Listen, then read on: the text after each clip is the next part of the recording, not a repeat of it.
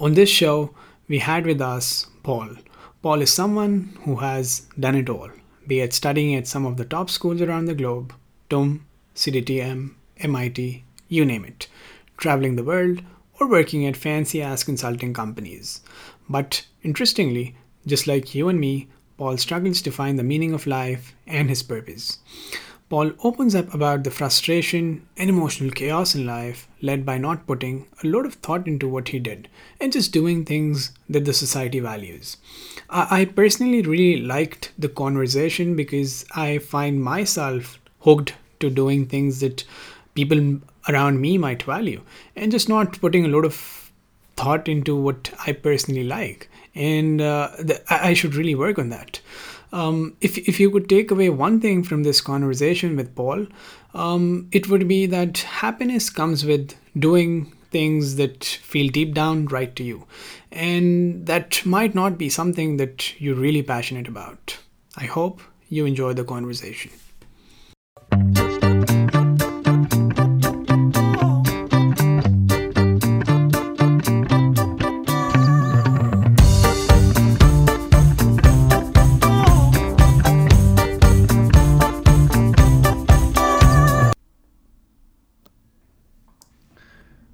All right, Paul.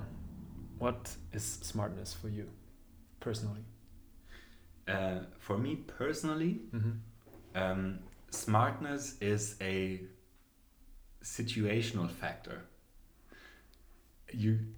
I don't think you can, or for me, it never really worked to say from the start that a person is smart, hence he or she will do really well in a certain situation. But the world is so difficult to analyze as a sort of a white box, to just dig into someone's brain and give them some numbers and let them crunch the numbers and see what comes out afterwards, and maybe let them analyze some visuals and see how a certain form folds, etc. That all those metrics will not really matter. And so the way to judge smartness for me, I would say, is it's like a black box. You just put someone, or you experience something with someone, and you don't know what's going on in their head, but whatever comes out of that situation, you would say, "Oh man, that's smart," you know. And it's a lot about Not understanding the things. So, what you perceive as smart to a certain extent is that you don't understand it. absolutely. I don't think I afterwards I could probably say what exactly I found smart in a certain person, but I think smart is is one adjective that you use to describe someone. And I think whenever you try to narrow something down too much, you will fail in measuring what exactly you wanted. You know, I once had a really good conversation with a course leader at the university, and we didn't have fixed metrics for that course. So we didn't know what exactly would mean, or what exactly we would need to get a 1.0 or 1.3 or a 2.7. It was just not defined. And I asked him why that was, because it would be much easier to just optimize your performance so that you get a really good grade. And he told me exactly, basically, he saw through my argumentation. He was like, "Paul, the thing is, if we give you some metrics, you will optimize the metrics. You will not optimize your performance, which indicates that your performance overall, also as a person, cannot really be measured by a single metric, or will be flawed, because then you start only optimizing for these certain metrics, you know." And in a way,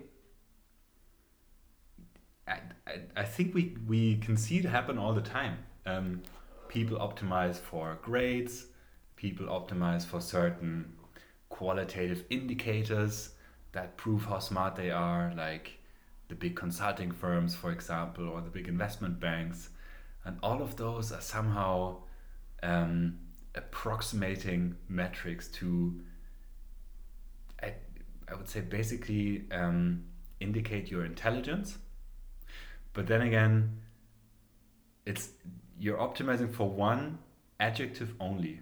And if I were to describe you, for example, I would need at least 5 to 6 adjectives to, he's calm, for example, he's sincere, etc. All these metrics will not be included if you ask me is he smart or not. I can probably say, yeah, he's not stupid, but what would that help you? Like, if you don't have the intuition, for example, to read social situations, your smartness won't help you. It's so what is smart? The wrong metric. That's what I would say. And that is consequential because while you were talking and preparation for the podcast, we thought that being smart is something that in these days we care a lot about. And what you said is we need to think more carefully in what areas are we really gifted and enjoy doing what we're doing. And eventually we'll end up with some form of success independent of what is considered smart by other people. Now, I want you to share with us a situation where you felt dumb and get a better idea of how you evaluate yourself when you say that smart is not a good metric, because obviously we have that sense at points, man, that was really a stupid thing to do.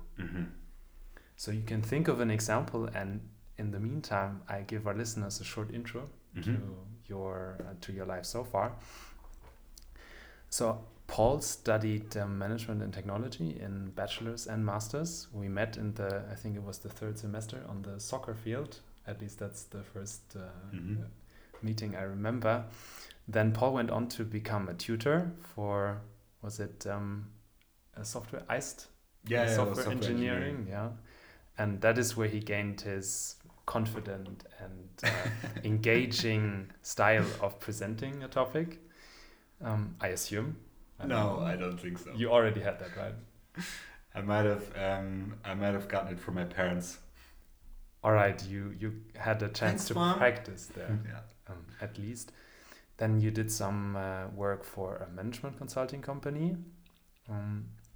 Before in your masters, you joined the CDTM, did the cool projects there, and then went to Bologna to pursue your interest in politics and world events, and then went to MIT, and from there I still remember, maybe that's too much already for the short intro, but I keep it for later. For now, after MIT, you eventually took the plunge and really decided for that area of governmental NGO work when you wrote your thesis about refugee entrepreneurship in Lebanon.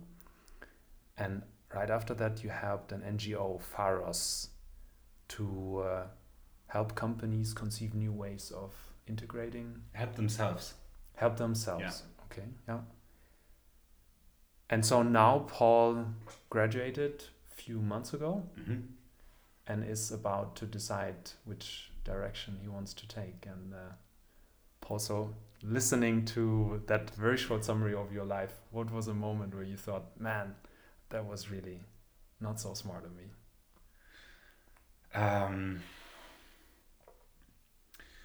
I think one moment that I still feel was really stupid, and not in the stupid way where you just oversaw a crucial detail or you missed a deadline or something, but really deeply tilted character, flaws in the character that I should have noticed but I didn't, was when I came back from Boston, and somehow I was thinking, okay, this needs to be my time to shine now. I'm gonna do that research in Lebanon and I'm gonna stay there for half a year, but obviously afterwards I want to go to an Ivy League school or somewhere else. Like, I want to do another master in politics. And it's basically all, I think, the understanding I had before I think before I returned from the US, about the arbitrary nature of CVs and the arbitrarity of positions that you held, and all these kind of status things and power. I just simply forgot. And I, like, retrospectively, and I struggled with that so much. Retrospectively, I would say that was this one of the most stupid moments of my life.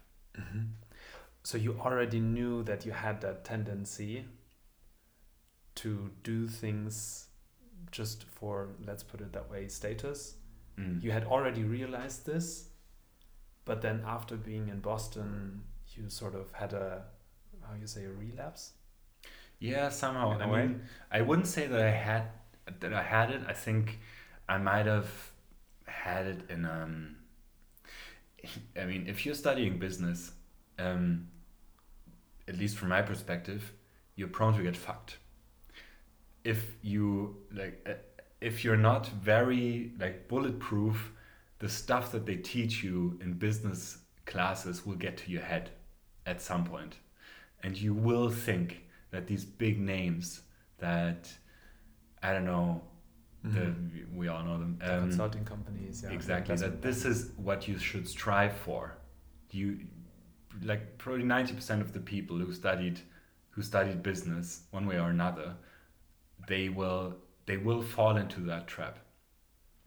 And so I did, but I think it was still manageable. The really very difficult thing for me to realize after coming back from the US was that suddenly I think I was even attributing my value as a person to whether or not I would make it into one of those programs. And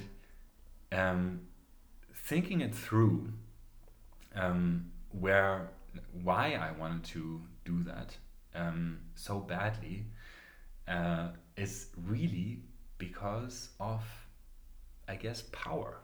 You know, you always say, or you hear that very often, that money and power are two very important drivers that guide you to the wrong way. And I was thinking to myself, no way I'm gonna fall for that. Money is not important to me, and I think that was true at all times.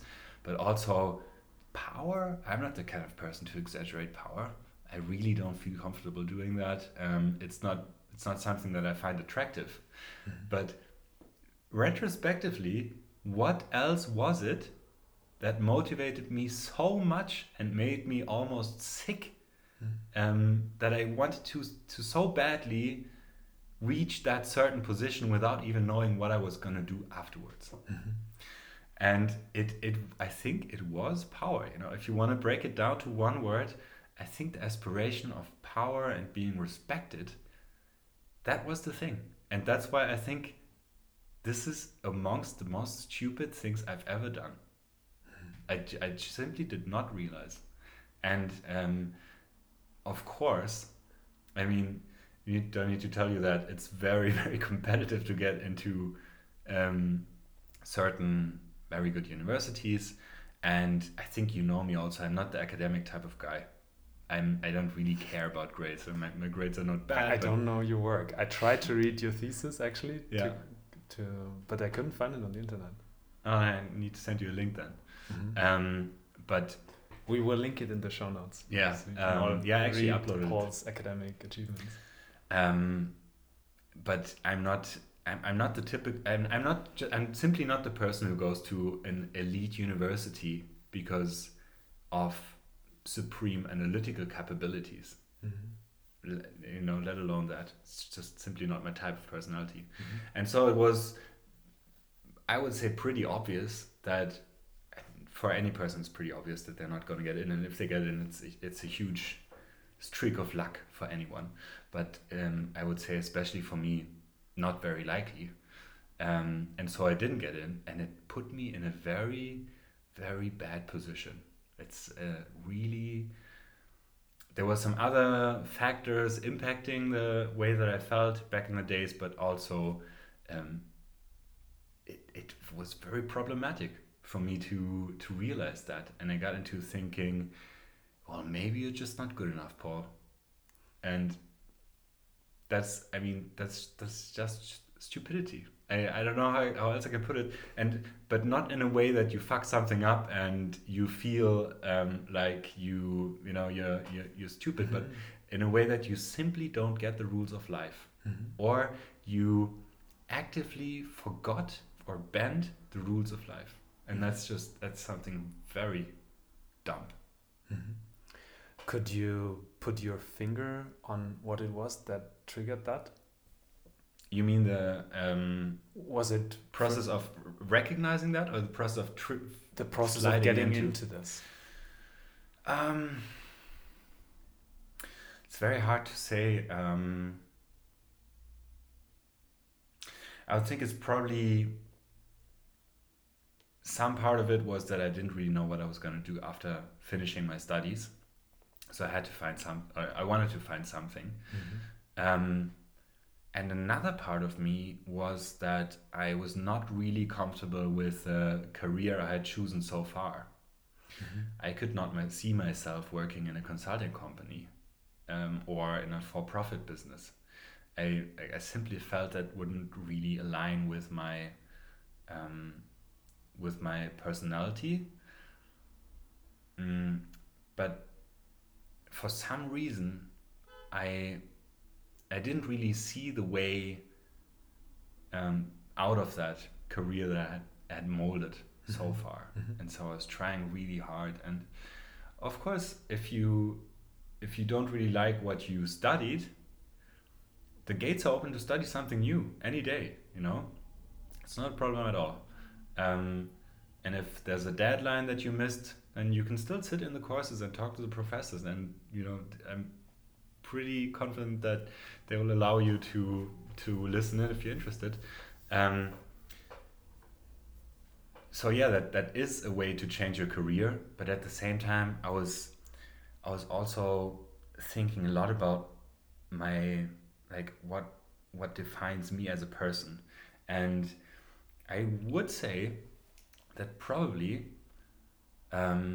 I somehow internalized that buzzwords will buy you respect. And that's true. In many situations, I think that is true. But I also think it's almost never true for the situations that count. Like, my girlfriend doesn't care that I went to MIT. It's not important to her. My girlfriend hates the word CDTM. She gets annoyed by it. But if I join some random group of Tummelwell people standing there with their stupid suits and talking about their stupid internships, and I say that I went to MIT, there will be some level of recognition, And respect. Yeah. And the same thing is, we can't help it. We're human beings. If I was a professor at Harvard and I was telling you this, you would probably rank it up some levels in how influential it was. So there is a truth to that. But I just did it. I just took it to the extreme, and I couldn't pinpoint a single moment in time when that happened, but I would say it carried over the Atlantic with me when I came home and I had all this spirit from Cambridge, and I was thinking, hey, the gates are open, you have to go through them. Yeah, I very much agree. Definitely, I can empathize with your experience, and it builds up over a long time, and then only once it becomes unsustainable, once you hit a dead end, you don't get accepted into that company, you don't get accepted into that program, then you're forced to contemplate, hey, is this, as you said, the meaning of life for me. Mm. And I think a lot is not that these situations make you the person who you are, but they only help you to correct on. So there's one saying that I really like is, in the long run, failures get you to where you should be. You try out a lot of different things, they don't work because, I don't know, it's a bad time, you don't meet the right people. Maybe you are not that person, you don't got the skills, the talent needed to do this. So in the long run, all this experimentation will slowly drive you towards the things that you're meant to do. I wanted just to recap on this. So you said that it's this sense of uncertainty, not knowing what I want to do, and this feeling of, what have I achieved so far? What can I show to other people that made it even more intense, this will to get into that one program? Now, I was wondering, what do you then think about that advice that people often give out, follow your passion or follow what you like to do? Would you say that was any help in that situation for you? Did you think like, hey, now I need to follow my passion? I don't know, man. Follow your passion is, I think, it's one of the most stupid things you could tell a person, because probably you're offending a lot of people out there following their passion. Feel offended, just, no, I'm kidding. But I think absolutely follow your passion. It's great if you know what your passion is. And once you started studying business, it's already, that train has left the station. Once you started the train hasn't left the station yet, but you probably don't need business to follow your passion. So I think follow your passion is another one of those sayings that fit nicely into a situation that has already evolved. And like when I think of follow your passion, like I'm thinking of the people that I spent my childhood with, friends of mine, who, there's two friends of mine who I grew up with, and I played in that little village where I grew up, like 700 people. And I'm going to tell that story because they don't speak English, I think, and they will not see this podcast. But both of them they're a little older than me, like 28, 29, something like that. They're both jobless. One I think is on the way to becoming an alcoholic, and the whole family structure around, if you grow up on a farm and your dad's a farmer, you don't get those very liberal thoughts of, why don't you go to the next city and study? Why don't you focus on your high school? Even that, So you tell someone like that, follow your passion. Maybe there's not even the fertile ground for them to take that thought. So I think, again, it brings us down to how complex life is, and follow your passion is great if you can afford it. If you have a passion that somehow fits into certain things, and also follow your passion is kind of an advice that can turn out really badly in the long run, because imagine you are really good at playing computer games, and a friend of mine was really good at playing computer games when we were teens, playing, I don't know, in the top 3% worldwide in Destiny. It's like Counter-Strike, but in space. Shout out to the Destiny community. Shout out to the Destiny community. And you're really good at doing that. And then your mom tells you, why don't you go out and learn for your exams, or find something to be an apprentice somewhere, or go to study. And you say, actually, I'm following my passion, And if you drag that thought through following your passion, it will be really difficult to realize, or to just, pull that emergency brake and say, now I'm going to drop out and I'm not going to follow my passion anymore because it's not working. Because any moment that it suggests you that maybe at some point you will be lucky and you will be able to make this into something where you earn money and have contribute something to society. And I think it can become a little bit of like a mantra that you keep repeating to yourself, and that doesn't give you that clarity where exactly you are in life, what possibilities you have around you, and also allow you to realize them.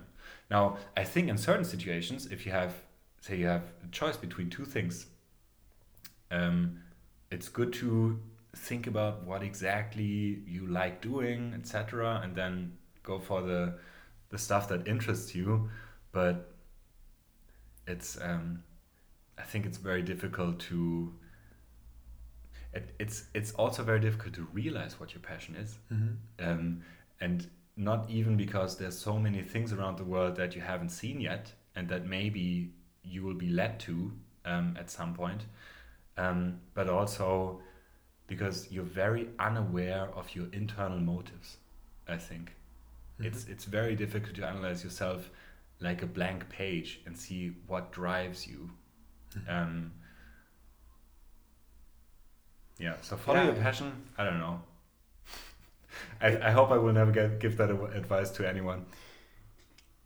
Like, I guess for me, it, as many things, the truth is in the middle, and you need to strike that delicate balance between being focused on what are the things that I like, what feels right for me, but at the same time not be oblivious or be ignorant in the face of things going on around you. So that case you presented with that guy just sitting in his room and playing video games, he misses out on a lot of things. So he has a very small scope of what are the things that I'm passionate about.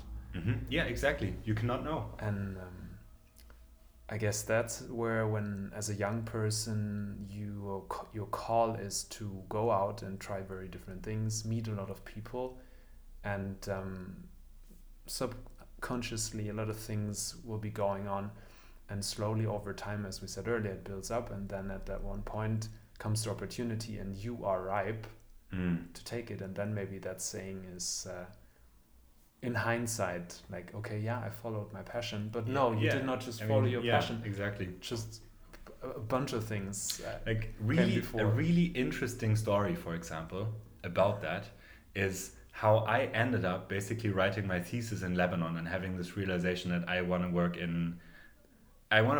doing something nice, doing something good. And it started out with me fully business mindset, doing an internship at a consulting firm. And luckily, another intern, now a good friend of mine who is originally from Bonn but studied in Manchester, I got along really well with, because he also, like, he was different than the other consulting people. He didn't really like working there, and I was good at working there. I think I was respected, and I did a really good job. He didn't, because he just didn't like the work there. But at some point, we were just standing in an elevator, and he was like, "Hey, Paul, what are you doing this summer?" And actually, I had planned to do a business course at a university in Shanghai or something. So I told him that, and he goes, "What do you think about wiping some Lebanese asses with me?" And that thought was so nice that I immediately said, "Yes, let's do it."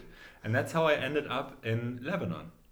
But if you had told me to follow I don't know, but like it led me there, but I did absolutely not follow my passion going to that consulting company. But here I am. But it then turned out well. What was it that made you take that route? It sounds very passionate to me. I can picture you in that elevator saying, "Yes, absolutely. this is what I want to do." The thing is that maybe at that point in time, it's like,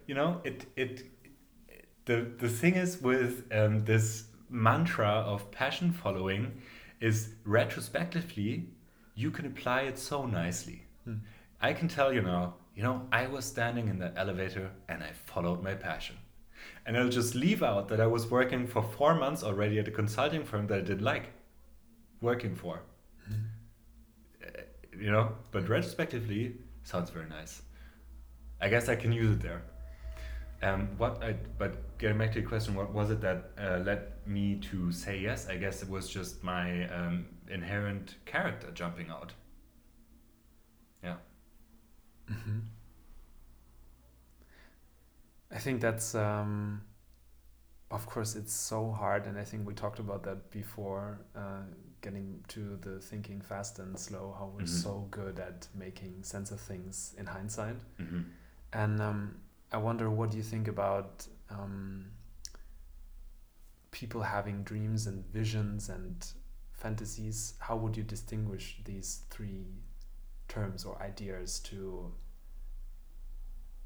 what is a sensible way of, for you, because that moment obviously was very consequential for you, and that was not part of any vision or any, in an interview for a new job you're asked frequently, so where do you see yourself in 2 years, and then you're expected to come up with something smart. Yeah. What is your vision for yourself, or do you have this, something like this still? How do you think about planning the future, or having a rough idea of how do I want to feel, who do I want to be in I mean 10 or so years? I don't think I did that ever, planning out my future. And the good thing is, I don't believe you. I don't think I did. I mean, maybe I did at some points, but very fuzzily. And this and that I would like to do, or maybe something else, but really planning out. And there's a really nice saying, and I need to dig it up, as probably by some company that does wall tattoos. The wall tattoos? Wall tattoos is really cancer type of thing that you put on your wall. Okay. I'm kidding. It's probably a Chinese philosopher. But the saying is, if you think too deep into the past, you might get depressed. But if you think too far into the future, you might get anxious. And for me, that's very true. Like, it triggers anxiety if I think too far into the future. So it doesn't really help me a lot. And you know, in some way, the crisis that I went through, the little bit of a crisis recently, after I came back from the States, was part of me thinking too hard about the future. So in one way, it's self-care, but on the other side, it's also simply not possible to plan out your future. And if it's possible, I really I voluntarily resign from that life. I'm just gonna step out and take my hat, if that would be possible, because it's the most boring thing ever. You know, I was thinking about even short term. I was thinking about, can I go back to Beirut? Will I be able to find a job there, maybe, or an internship? And then this huge explosion happened, and the Beirut I left is not the Beirut. It's not that Beirut anymore. So even that you can't anticipate, and there's far more things that can happen. So I think having a vision, I don't know, maybe helps, but really planning out your futures, I think it's hardly possible. Some things that I do randomly is it's like thoughts that just hit me at some point. Something like, when do I need to get children? And then I'm thinking, like, maybe my father was 38. I can totally be 38. Maybe like 40. Okay, I still have some time. And then I'll go on with my life. No, you know? I mean, just like the small things that just pop up randomly. But thinking about, when do I need... I'm not even sure whether people do that. Maybe people do that. Maybe people think, what about I enter a company in 2020? How long does it take me to become a partner? It's probably something that people do. I don't know. Yeah, people do that. But yeah, something like that. Oof, very hard. I don't think I would want that. I just recalled, it's there on my couch, the book from Erich Fromm, Haben oder Sein, so meaning owning things, possessing or being. And he says that at one point, that when you think too much about the past or the future, it's that tendency in ours to, we want to own things. These are my memories, you know, this is me, this is, and the future the same. So many things that I cannot control, but somehow I fixate on this idea. I want to own it. I want to become that person. I want to make sure that I become that accomplished, that successful, whatever. Thinking about why is that, and what is it in your opinion that people are ultimately afraid of? Because for me, a lot of that is a reaction to, the source of it ultimately is fear. You mean the source of anxiety? Yeah, yeah, I mean, it's really interesting. Why is it that people are afraid of just being and experimenting? I mean, given that here in Germany you're provided with so much resources, and you don't have to you don't have to worry about being on the street the next day. But wherever you go, people owning a very nice apartment, they're still afraid of not making it. Yeah. I think, you know, this is a really funny thought that I recently had, is that we're driven. I mean, some people are just, I mean, I don't know, maybe they suffer from disability or something, but some people, they are really extremely driven by status and money. And it's not that I'm not. Of course I am. We talked about this already. But that it really becomes a single metric of success. In general, I would say, and that was a thought that I recently had.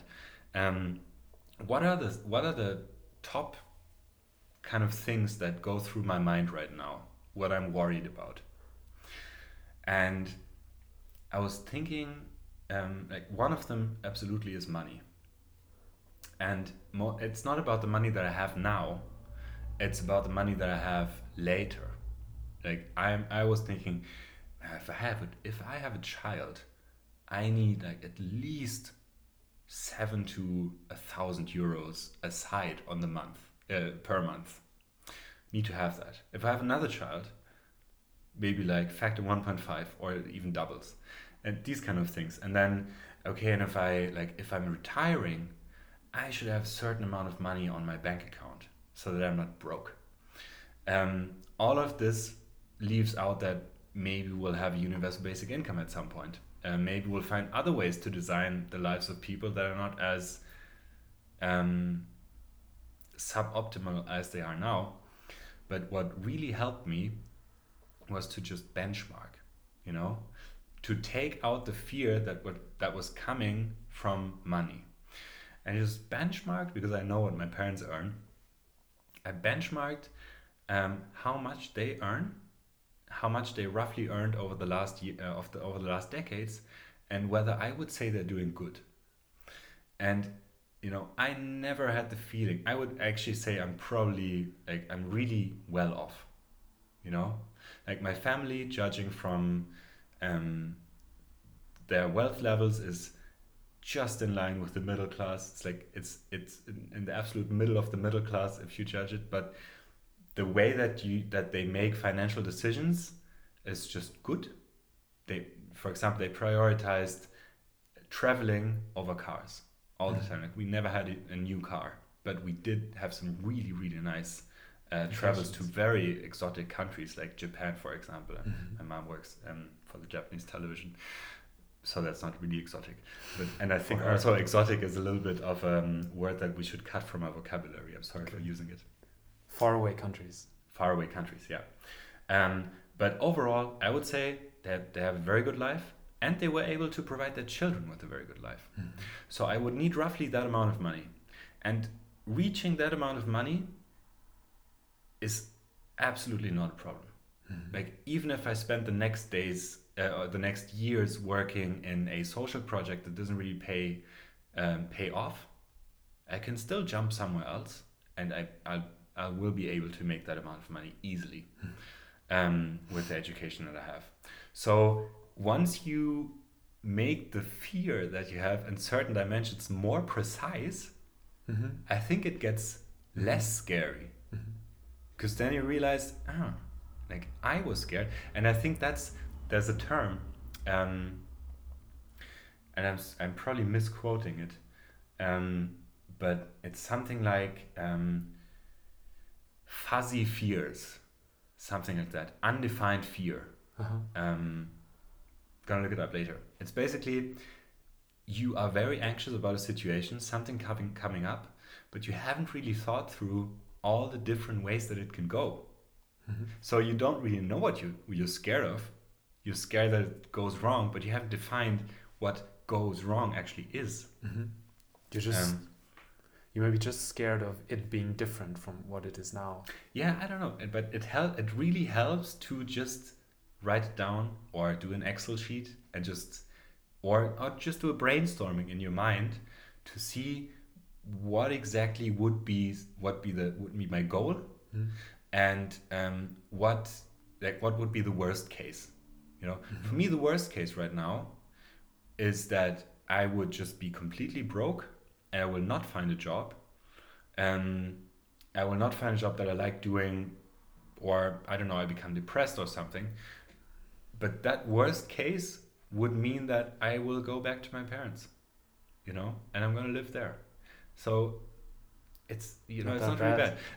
And even if I become very broke at the end of my life, many people that live in the village that I come from, and also many other people I think that I've met, do not have a lot of money. Actually, have very little money, and I wouldn't say that they're too. I wouldn't say that they're too bad off. Like I know people who earn a lot of cash, and they probably have worse life quality.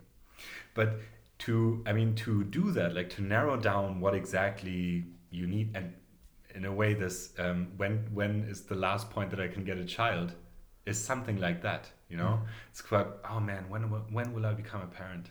And the simple thought of what's a decent, like when is it still okay? Like when would I still be okay with having a child? And you narrow it down to maybe like 38. That's in more than 10 years. You can do a lot of stuff until then. Totally fine. But the thing is, if you work if you have been brainwashed to think that, for example, cash is everything, maybe you work at Deutsche Bank or something, this won't help you. Because if I tell you what exactly are you looking for, you'll say, maybe like I want to be a millionaire by the age of 30. Maybe I want to be like 15, 20 millions by 36 or by the age of 40, something like that. You really have a problem of benchmarking when is it enough, It's the metric itself that you're optimizing, not anything that's associated with it. But and then what you said earlier, you start confusing the proxy with the thing that you're actually trying to get. Yeah, you're working with a proxy. But again, this would be much more credible if I was an investment banker myself. But I'm not. And if I was, I probably wouldn't have these thoughts. Or vice versa, And I would bet that if you were an investment banker, then there would be other things below the surface that would work in that direction, making you work these shifts and being fulfilled with doing it.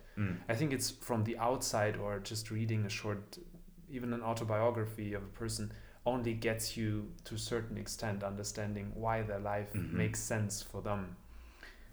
And I think that's we get a lot from our parents. And when you said that earlier, I feel a lot in our generation we are scared that, hey, my parents, they did decently, and I would love to sustain that living standard, without having challenged, hey, if I earn less than my parents, if I live in a smaller house, if I move to a less prosperous neighborhood, would that still work out? Would I find other places and other situations where I can fulfill that desire to, I'm not getting that right.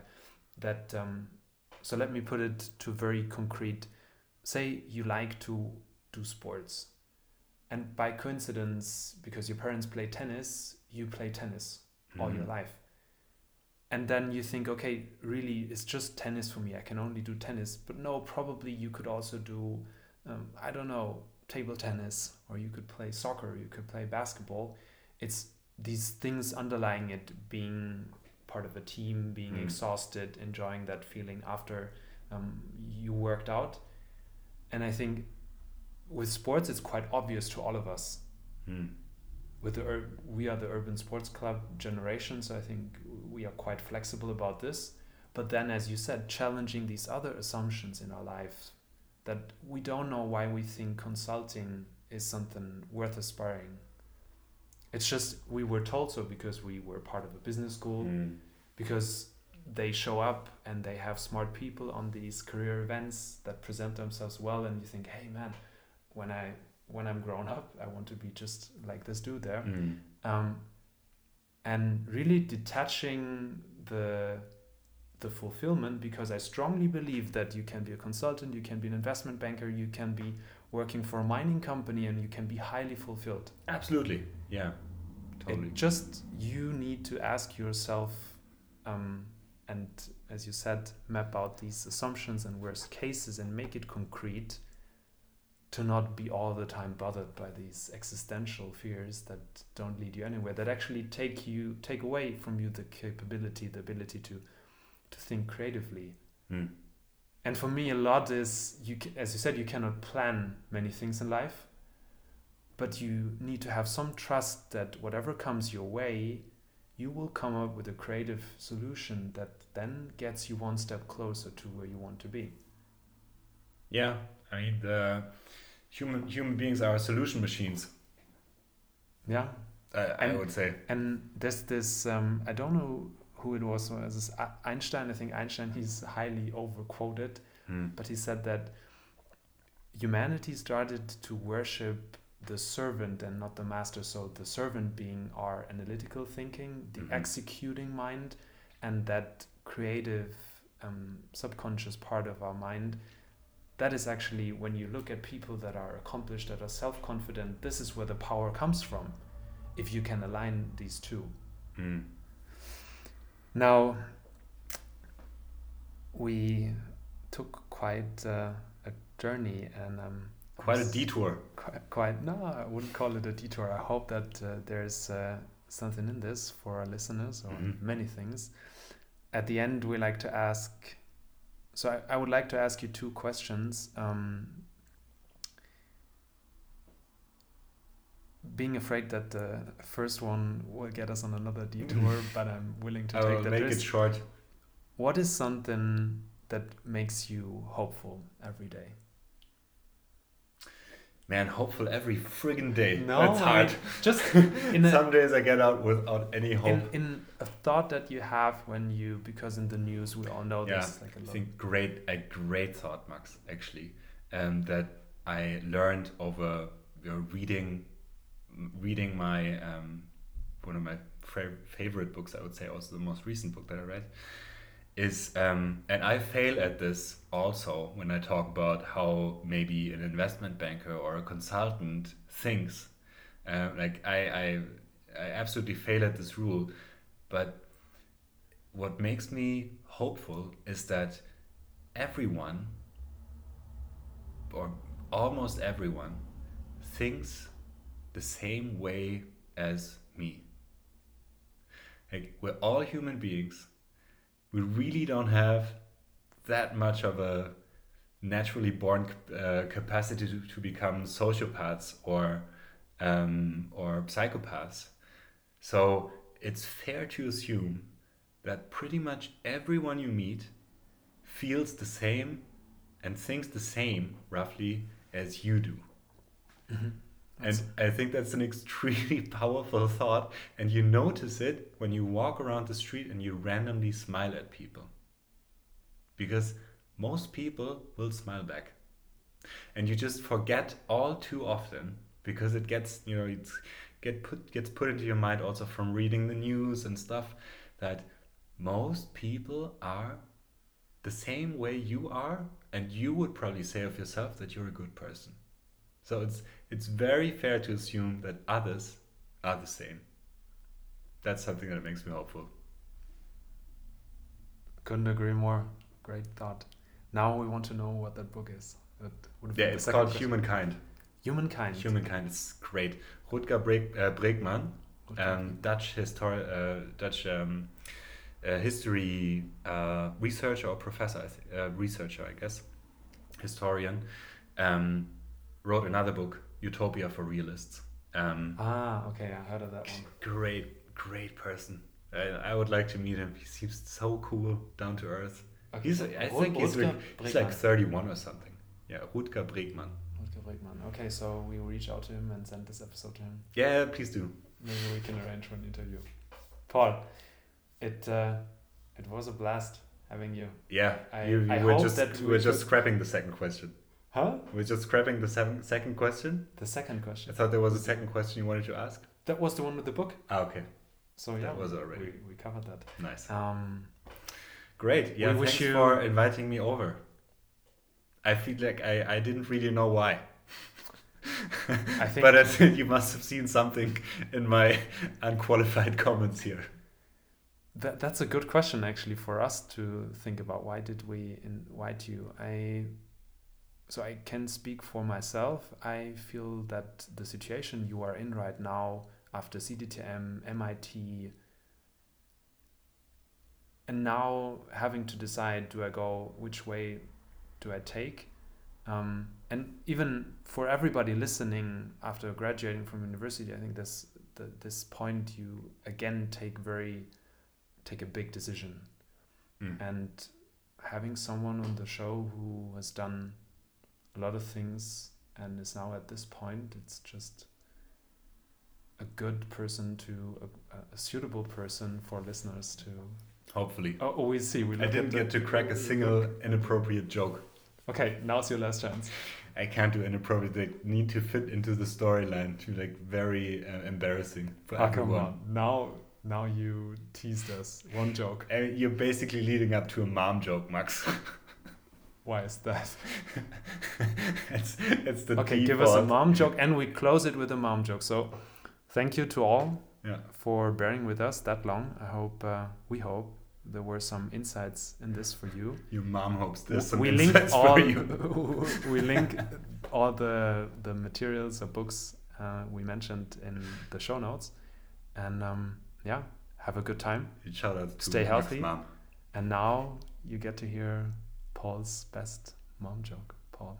That was my mom joke. I just integrated it into the context. Okay. How you say? Paul is, wie sagt man, is not blushing, is snitching? Snitching, maybe. Paul is snitching. All right. Great. Everybody. Thanks. Have a good time. Stay healthy. Bye-bye. Bye-bye.